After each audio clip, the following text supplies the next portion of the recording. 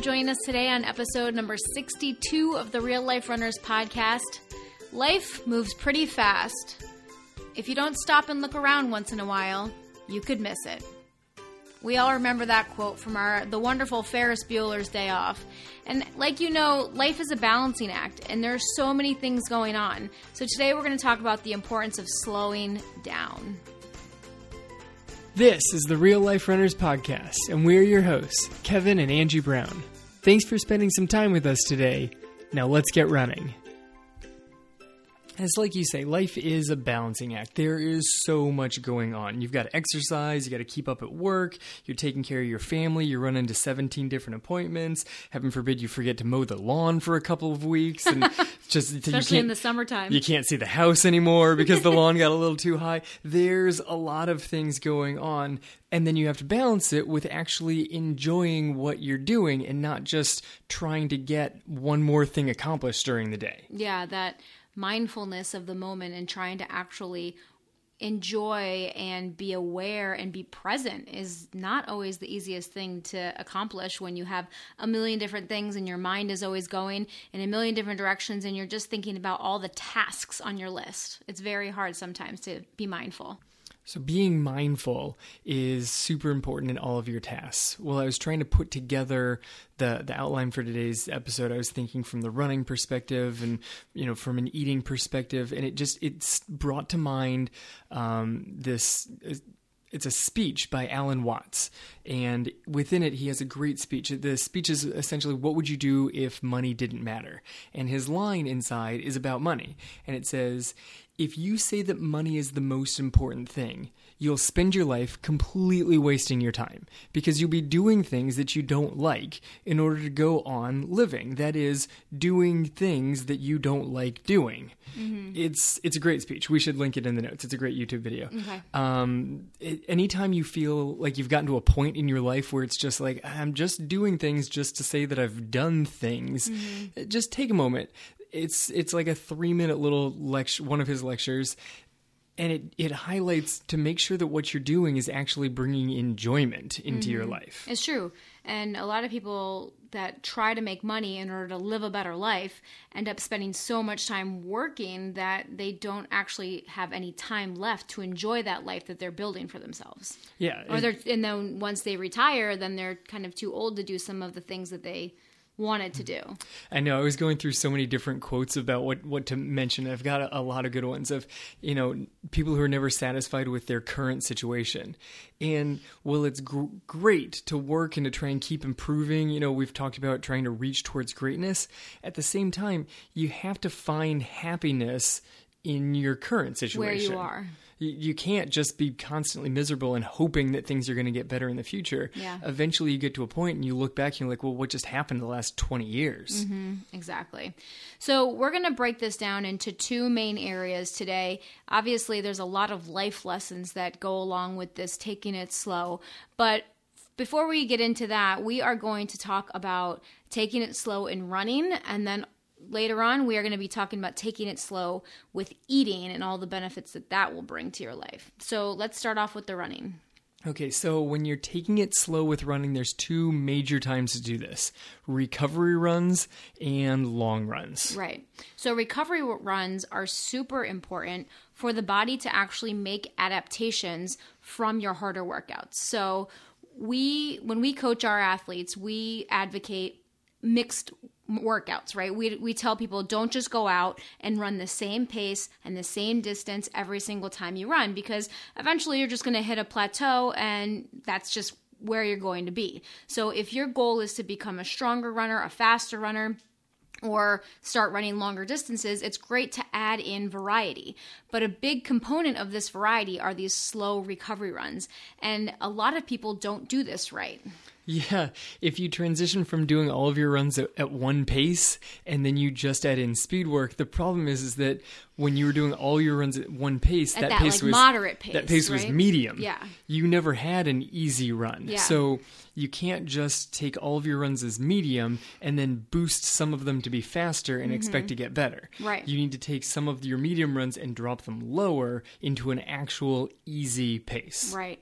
And a lot of our athletes that have been running for several years or more have a very hard time with this. Like, you would think that if, your coach said, hey, go out and run easy, make sure that you can maintain a conversation, that people would enjoy doing that, but they don't. A lot of them find it very, very difficult to find that slower pace and don't enjoy it when they're doing it. Yeah, sometimes there's certain coaches of this podcast that don't enjoy going nice and long and easy.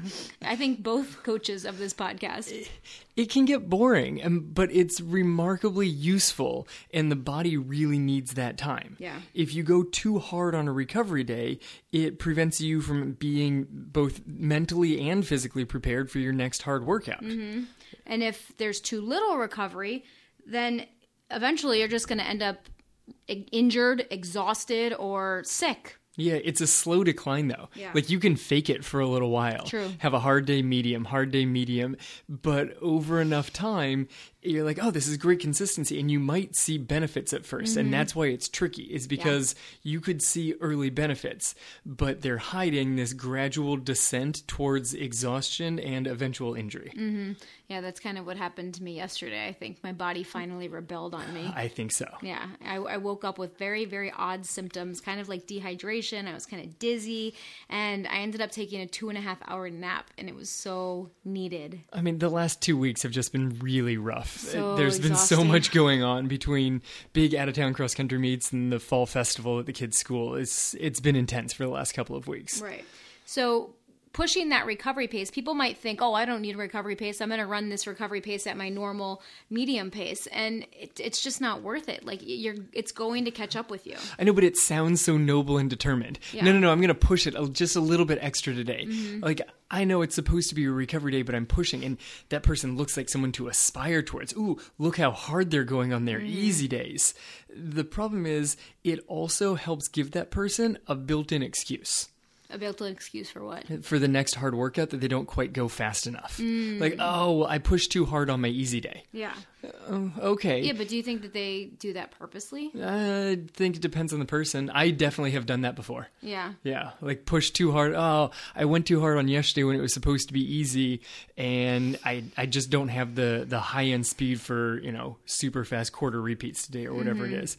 I've done this a bunch. So you pushed hard on your easy day, knowing that it was going to give you a built-in excuse for your hard day? Is that what you mean? This happened more when I've started coaching myself, is I've almost set up and knowing that workout at the end of the week was going to be brutal to hit those high end speeds, and thinking, I don't know if I've done it on purpose, but in my mind, subconsciously, I think I've almost sabotaged myself along the way. Been like, okay, work out on Monday, work out on Thursday. And if I push too hard on those 2 recovery days in the middle there, when I come to Thursday, I'm like, I'm just too tired. I don't know if I'm going to be able to hit these things all the way out. It's this excuse that's kind of in there, whether it's conscious or not. It's a thing that you can fall back on and be like, well, I know I didn't hit my times on the hard day, but I did pretty well on the medium days. I went extra fast on the recovery days. So it probably balances out. And does it? It doesn't, because you're missing the high end days. You're missing, they're hard, but balance it. Make the hard days hard enough, make them actually hit the goals that you're going for, and then really recover on the recovery days. But those hurt. I know it hurts. That's why I like to put my hard day early in the week before I have excuses built in. Yeah, it's nice that way. Yeah, I try to put my harder, speedier work on Tuesdays. The harder of your 2 hard days goes early? Yeah, and then kind of do more of the effort-based stuff on Thursday workout. That's funny. We kind of go backwards. Oh, really? I put my faster one later in the week. Yeah. I just find that by the end of the week, then you're just tired. I'm just tired. Well, for me, depending, like the workouts I've got going, my faster one tends to be less mentally daunting. So I put that one later in the week. Okay. The one that I have to bring the mental and physical stamina towards, I put that one early. That's true. So it is important to maintain a very easy pace on your recovery runs. And when we say easy pace, if we're talking about a scale of 1 to 5, we're talking about a level 2 is an easy pace. So it's more than a walk for most people that are running. I mean, if you're a brand new runner, it might be a walk. It might be a fast-paced walk for you, or it might be a run walk. That's another great thing for new runners. So that pace needs to be easy enough that you can maintain a conversation or sing the first line of the Star Spangled Banner. That's always the gimme. If you can sing the first line of a song, that's got it. It has to be a lengthy song. That's why the first line of the Star Spangled Banner. You got to carry some notes for a little while there. Especially if you're trying to go Whitney Houston style on Perfect. Yes. How long can you stretch that out? All right. So one of the other big times to make sure you're going slow enough is a long run. Yeah, I haven't been as good about this lately because I've been running with my group and everybody wants to see how fast they can push their long run pace. Everybody wants to be sub 10 on their long runs now.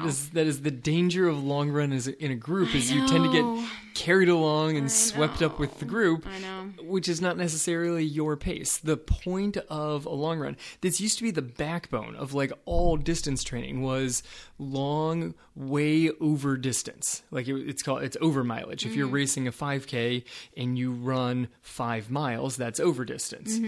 Anything longer than your race. When you're marathon training, it's hard to go over. What about half marathon training? Yeah, I like to go up into at least 15 miles on my own half marathon training. You do, but I mean, what about the general public and real life runners? When you hit one of your longer weekend, it's the run during the week that tends to take up somewhere around like a third of your weekly mileage, somewhere between 20% and a third, depending on the person. Okay. The number that gets thrown out there a lot is 20, but that tends to fall more towards elites. If you're running 100 miles a week and you do a 20-mile long run, that's 20%. Normal people aren't hitting 100 miles a week. Right. So it's somewhere around probably like a third. Right. So by slowing down, especially on these long runs where you're out there for a really long time, you are really priming the body to make some wonderful physical adaptations. Number one is you basically teach the body how to use some of its slow burn energy systems. By keeping your pace slower, you're also keeping your heart rate lower, which means you can breathe better. So you're getting more oxygen into the system.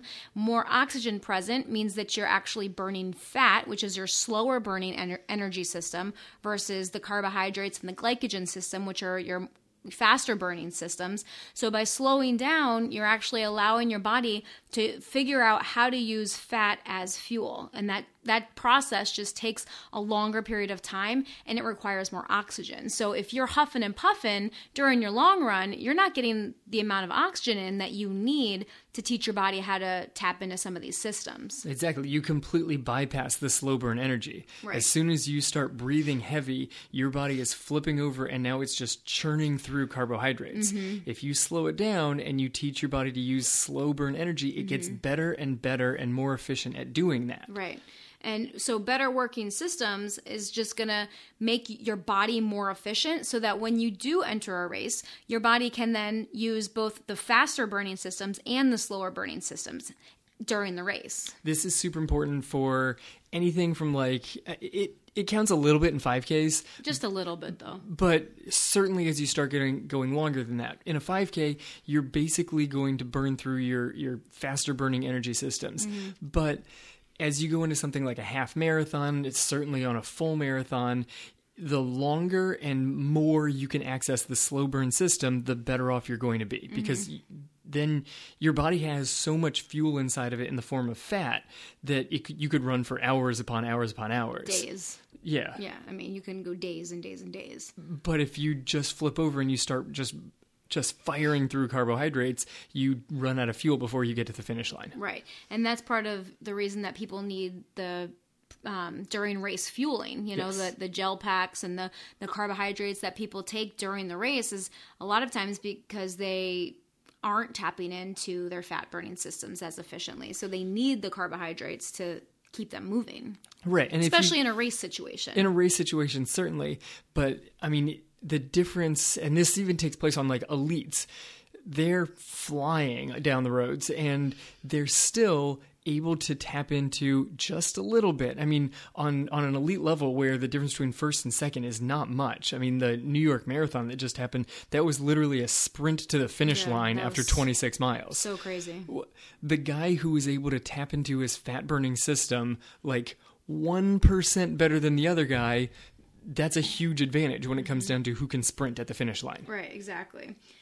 running slow, another physical adaptation that running slow will help you with is that it increases your mitochondrial density and your capillary density. So these are some sciencey words for you, but basically your mitochondria are the parts of your cell that help to make energy. So when you run longer and slower and you're tapping into these oxidative burning systems, your body is going to make more mitochondria. So when you have more mitochondria, you are then going to be able to produce more energy.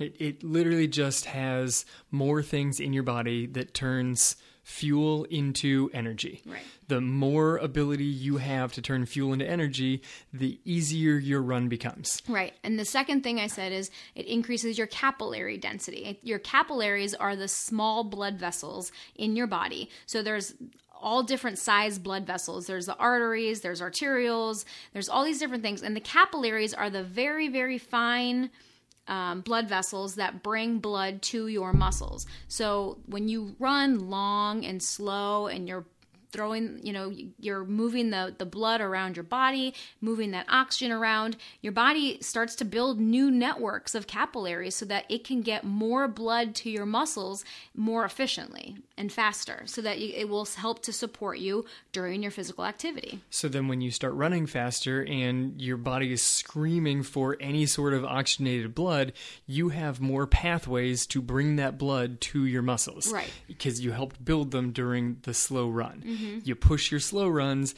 and your body makes different adaptations rather than simply building this giant capillary network. Exactly. And so when you build up these mitochondria and these capillaries, this is going to make running easy even easier, which then is going to allow you to slowly increase your easy pace. Yes, but if your easy pace is, say, I don't know, just for a nice number, 10 minutes per mile, and you go off for a long, slow distance run, that does not mean that the next week your easy pace is 9:45. Right. This is a slow process where the time very gradually dips down. And that also depends on sleep and stress and real life and your training that week. All of it's, it all plays a role also with what your pace is. Yeah, and consistency. If you can keep getting the long run in week after week after week, that helps make the adaptations. If you get it in 1 week and then you miss it for a couple and then it's another one,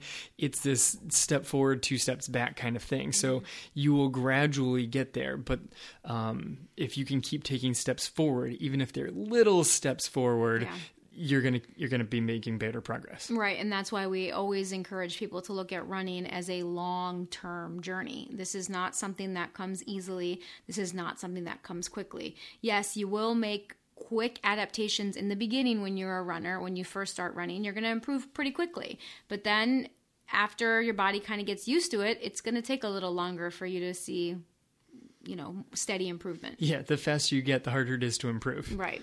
So let's talk about those new runners now. All right, so there's a couple of kind of funky exceptions to the take it nice and slow when you are a brand new runner. Okay? If you tell a brand new runner, someone who thinks, wow, if I had to run to the end of the street, I'm not sure I could do it. Yeah. And you tell them, okay, I'd like you to find a pace that doesn't hurt. And that you can maintain a conversation. That you can maintain a conversation. Yeah. They're like, great. That pace is going to be sitting on the couch over there. Or walking. Right. Right, an easy walk. A nice, easy walk. And so there's a couple of ways to go with this. One, easy walking actually will serve the same benefit as a nice long run for someone who's got a whole lot of years of experience of running. Yeah, and I would argue that a nice, slow, long walk can even benefit seasoned runners as well. Certainly. I think I want to I say don't think we walk enough. I want to say that's one of the things inside of like Meb for Mortals is as he started getting older, which was like 35, right. he started adding more walking to his daily routine because he couldn't run as many miles, so he just wanted more time on his feet. And that was helping him. So he just added extensive walking to his routines. Yeah. And I think that is something that can definitely benefit. And as runners, I think it's very hard to walk because you think, I think to myself, like, why am I going to waste my time walking when I can go out and run and cover a much longer distance in the same amount of time? Yeah, that's pretty much where I'm at. Mm-hmm. I mean, and the same thing with longer, slower runs. You think about the time that you have to run and you want to maximize what you have. Exactly. I mean, if you're trying to cram a run into the morning before you have to get home and get the kids ready for school, you're going to pick the pace up. You're going to go a little faster. Because, I'd like to be able to get in 7 miles, but I can only do it if I hold this pace the entire time. Right. So that's the pace you're going for. Mm-hmm. And it might serve your body and your long-term running much better to do 1 less mile and do it at the actual appropriate pace for you. Mm-hmm. All right, so back to those new runners. Okay, long walks, that's one thing. Non-impact cross-training, that'd be another good one. Like swimming, biking, elliptical. Yoga. If you've got the money to get an elliptigo, those things look awesome. Yeah, those are cool. Also, so when I started running, I was in high school, and I tended to push a little more than I should have on these days because, you go out there, there's the faster guys, you want to run with them, so I went off and I ran with them, and over the summer, I was not running consistently. It's like the summer before my freshman year. I would go off and I would run too fast on my Tuesday run, and then I would run too fast when we had practice on Thursday.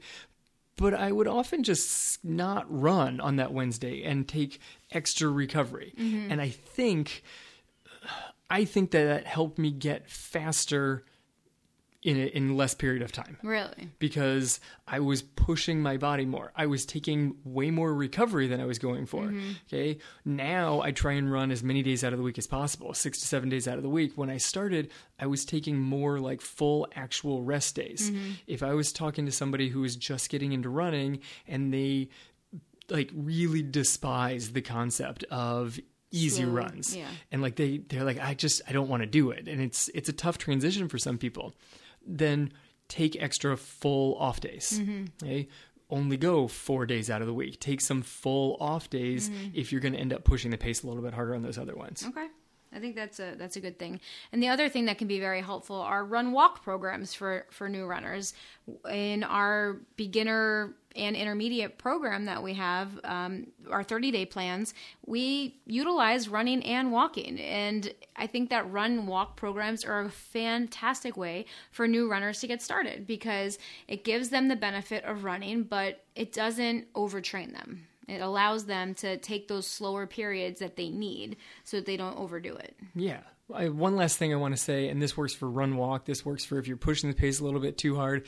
When you're a new runner, the adaptations that your body's making, it's hard to say this workout gives you these exact adaptations because your body's going to try and make tons of different adaptations. Mm-hmm. And so to say that a specific workout gets a specific result is a little kind of crazy. Yeah. So whatever it is that you're going for, as long as you go back to our first point, which is make sure you get enough recovery, your body is going to adapt and you're going to start seeing, great physical improvement. Yeah. I mean, that's what we talk about when we talk about our new cross country runners, like our freshmen and new runners on our team. Most of the time, it's our job just to make sure they stay healthy because any running that they do is going to get them better. But we could definitely overtrain them and, set them up for injury and sickness and all that. But it's basically our job just to manage that and make sure that they're taking enough recovery and taking care of themselves so that they don't end up in that cycle of injury. Yeah, sleeping on occasion, actually eating. Right. 2 things that the super academic high school kids don't enjoy doing. Yeah. Sleeping and eating correctly. So that's a wonderful transition into our next point, Kevin. Perfect. All right, so those are basically the main benefits of taking it slow and running. So hopefully you guys have a better idea of why those slow, easy recovery days are so important. So now we're going to flip over and we're going to talk about taking it slow and eating, which is kind of my inspiration for this episode. When we were talking about what to talk about this week, I was thinking about slowing down with eating, and I was like, okay, well, we can easily tie that into running and the benefits of going slow in both. So number one, if you want to improve your eating, improve your health, you need to start cooking. because when you prepare quality ingredients into quality food, everything gets better. Like, you are totally in control of what you're putting into your body when you prepare that food. When you're going out to restaurants or getting fast food or any of that stuff, you don't have any idea of the quality of the ingredients or how it's being prepared.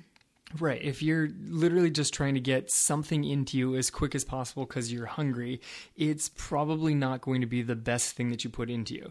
The preparation of food, the entire eating experience begins with making food. Right. Digestion actually begins as you are preparing your food, as you're cutting the food, as you're seeing the food.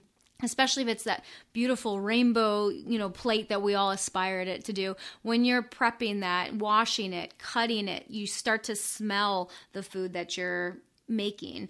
All of that starts your brain starts releasing hormones that then stimulate the gastric juices, the acids in your stomach to start producing, so that your stomach and your body, everything is priming itself to begin the digestive process. Which probably does not happen as well in a drive-thru. Right, exactly. I mean, everybody knows it though. If you think about it, when you walk into a restaurant and it smells so good, what's one of the first things that starts to happen? Your stomach starts rumbling, or your mouth starts watering. You literally start drooling if it smells appropriately. Or like if you walk by a cafe with the fresh pies or fresh bread that's baking, your mouth, you start salivating, and that's your body, the brain. It's releasing all those chemicals that are saying, "Oh, there's food that's probably going to be coming. I should get ready for that food." Yeah, I should be ready. You don't generally like to catch your body off guard. That's part of the whole slow thing, is let your body know food is coming. It'll prep it before the food even gets there. Okay, yeah. So number one, start learning how to cook. And if you want some great recipes, we've got a bunch of healthy recipes in our Tribe membership program, so you can check that out on the website, realliferunners.com. Yeah, actual recipes that we actually eat in our family. Yes. I only put recipes up that we have tried and that we like, especially the kids too. Yes, that the kids have actually agreed with. And eaten. Okay, so number two, pay attention to what you're eating, okay? If you don't have the time or the effort, or you're not sure what to do when it comes to cooking, it's still very important for you to pay attention, even once you're eating. Okay, we're not really talking about the preparation anymore. We're talking about actually sitting down. If you're distracted, well, that's a good place to start, right? Sit down to eat. Sit down. Sit down. I mean, how many times, I'm a busy mom, obviously. I eat standing up all the time. Like at the kitchen counter, I'm making lunches in the morning. I'm getting the girls breakfast. I usually stand up in the morning when I eat. I eat half of my breakfast while prepping my lunch and throwing it in a bag. Yeah. At the kitchen counter, and the other half while driving to work. Right, and that's the other thing I do. I eat a lot of my lunches in the car, driving from patient to patient. Right, but you also plan out your lunch beforehand. Sometimes.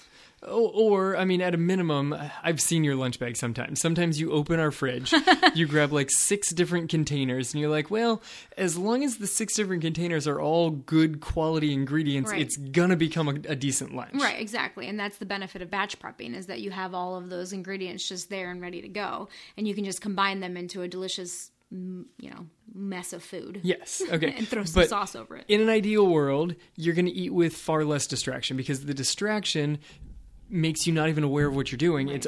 It's usually going to lend itself to overeating, because you're not paying attention to what's going into your body. Definitely. And this is one of the really, really important things about sitting down for family dinner every night. It's something that we do pretty much every night. We have family dinner and we sit down at the table and eat together. And I know that a lot of times, especially as the kids get older and they're in sports, this can be very difficult for a lot of families. But I think that it's very worthwhile for you to plan on doing this at least once a week, twice a week. I mean, we pretty much do it almost every night. But our kids are so little. They're not involved in a ton of evening activities. Yeah, but the more often you can do this, the more often that you can actually sit down and take the time and think about what you're putting in your mouth, the better off you're going to be. Right. Slow down and actually taste your food. That's a good one. Chew.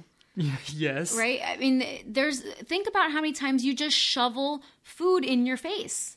And you don't know how much you're eating. Your body doesn't know when it's actually full. So like you said, it totally encourages you to overeat because you're not giving your body enough time to figure out that it's full. I remember that was a commercial for a pizza place when I was growing up. They had the rules of eating pizza, and one of the rules was, or it was the commandments. One of the commandments was, thou shalt shove the fourth slice of pizza into your mouth before your stomach tells your brain you're full. Oh, it was actually advocating that? Well, I mean, it was a pizza place. Yeah, so the goal was to eat eat more as much pizza? as possible. Yes. Yeah. Get that last bite in before your brain actually realizes that you're full. Wow. Yeah. So 20% of carbohydrate digestion actually starts in your mouth with the salivary enzymes that your saliva produces. I remember this as a science experiment when I was in high school. It was hold a cracker in your mouth and just see what happens. Yeah. The cracker pretty much disappears. Right. So one of the things that I've noticed, and I don't think I'm alone, and forgive me if this is TMI, if it's too much information for you, but I noticed that if I slowly chew my food, I am much less gassy. Like there are certain foods that can cause gas. And I have found that the slower I eat, I mean, it basically eliminates the gas issue. Because part of the digestion is taking place in your mouth. In your so mouth. It's not releasing gas bubbles inside of your gut. Correct. Okay. So like when you're actually starting the digestive process in your mouth, then you're grinding up those food pieces into much smaller, particles. And so by the time it gets down to your small intestine, the enzymes in your small intestine don't have to work as hard to break that food down because it's already broken down. So then it can just go to work to actually absorb the nutrients and digest it. Whereas if you have whole food particles that are making its way down into your small intestine, and then basically your intestine has to over-release the enzymes that it has to try to break that food down, then that can cause the gassiness. That's where the gas issue comes release, from? Right. So by slowing down and chewing more, you can actually be a much more pleasant table guest. Well, I mean, plus you're not literally just swallowing air as you just shovel food True. in, like handfuls of food That's in your true, mouth. too. I've done this one before. If you eat popcorn too fast, like you're just shoveling a lot of air into your mouth, so you're swallowing all this. Yeah. Like, well, I ate part of a bag of popcorn. How come I feel so ridiculously full? It's popcorn And bloated. It's because you're swallowing so much air because you're eating so quickly. Yeah. Like, put a couple pieces of popcorn in your mouth and chew. Yeah. And Another benefit of sitting down and eating slowly, especially if it's with your family, is that you get to talk to your family more and you actually get to connect. I mean, think about how busy we all are with just schedules. And then so many times you see people and everyone's on their devices, everyone's on their phone or their tablets. And I mean, it's one of the things that just absolutely drives me crazy if we ever go out to eat is looking around and just seeing everybody staring at their phones and not even talking to one another. Yeah, when we go out on date night, which does not happen as nearly as often as it should, but the worst is if you're at date night and you look at the table next to you and you're like, they're also clearly out on a date. Why are they both looking at their phones? It's kind of sad. It's very sad. And there, on occasion, we will pull something out, like if we're having a conversation and there's like a statistic or something that we need to look up real quick. But how easy is it to pull out that phone just to look up that one small thing, right? And it takes you down the rabbit and hole? And then it takes you down the rabbit hole, exactly. So I've been trying to be much more aware of just putting the phone away and leaving it, like not having it on the table. Because like just having the phone on the table is such a distraction. Having your phone in your pocket, just being able to feel your phone has been shown as a distraction. Yep. That's why we have the rule at my school that the phones can't even be in your pockets. Like there's a place to put them when you walk into the classroom because if you know that it's there, you just have this natural draw towards, I want to see if there's something happening on the screen right now. It's that immediate gratification. Yes. Yeah. All right, so going back to some more strategies for helping you to eat slower and be a little bit more mindful of what you're eating and how much you're putting into your body is to underserve yourself on the first go around, right?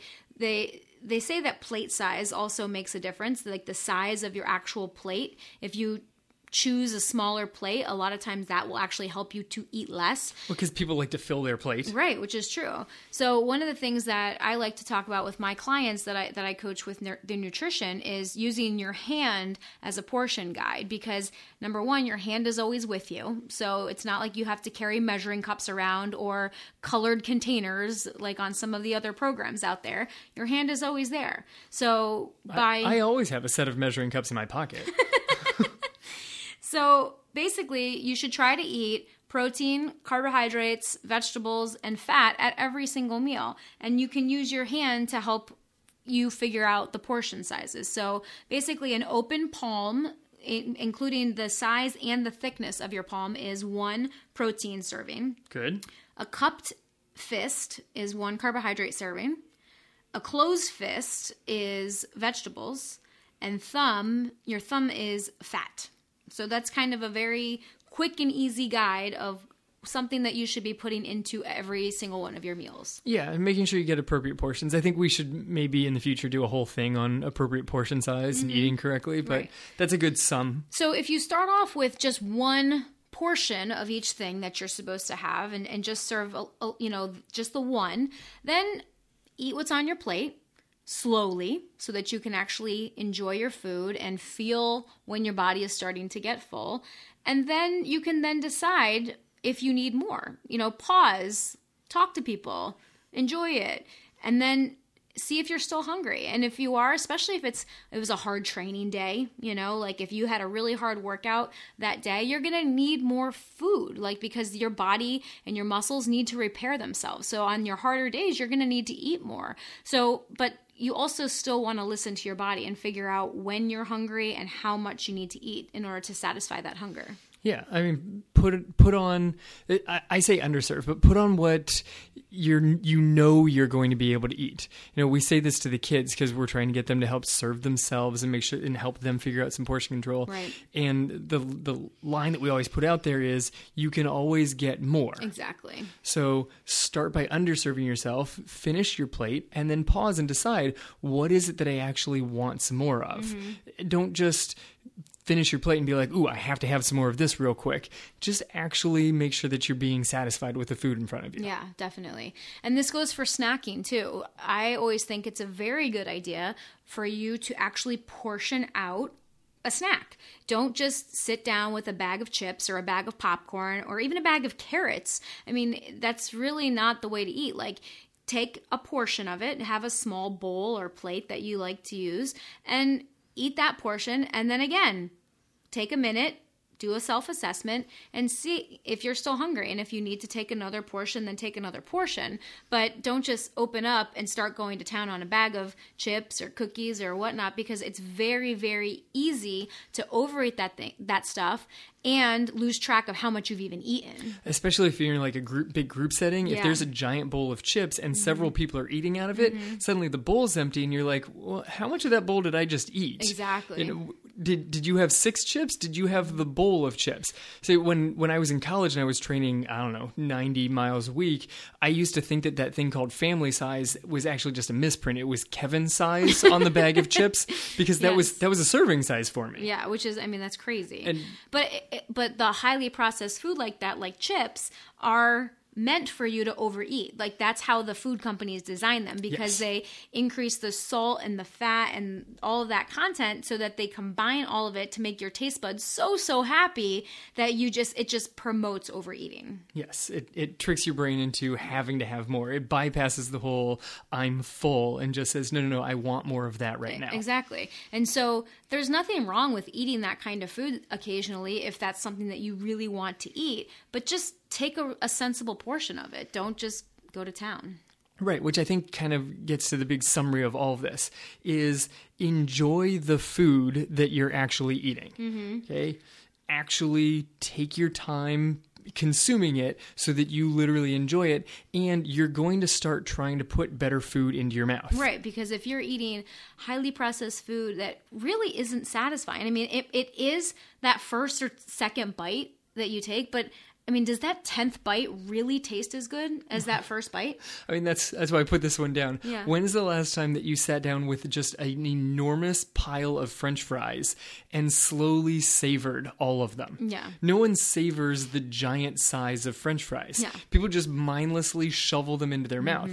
If you sat there and slowly ate French fry after French fry, you would stop way before the end of the pile. Oh, yeah. I mean, number 10 is not going to taste as good as number 1. No. Like, number 1 tastes, it's that salty, warm, salty carbohydrate, It's crispy fat. on the outside and gooey on the inside. It's fantastic. It's fantastic. But then by the time you get to, like, French fry number 20, does it still taste as good? Right, exactly. Probably not. And they're cooling off also. So, Right.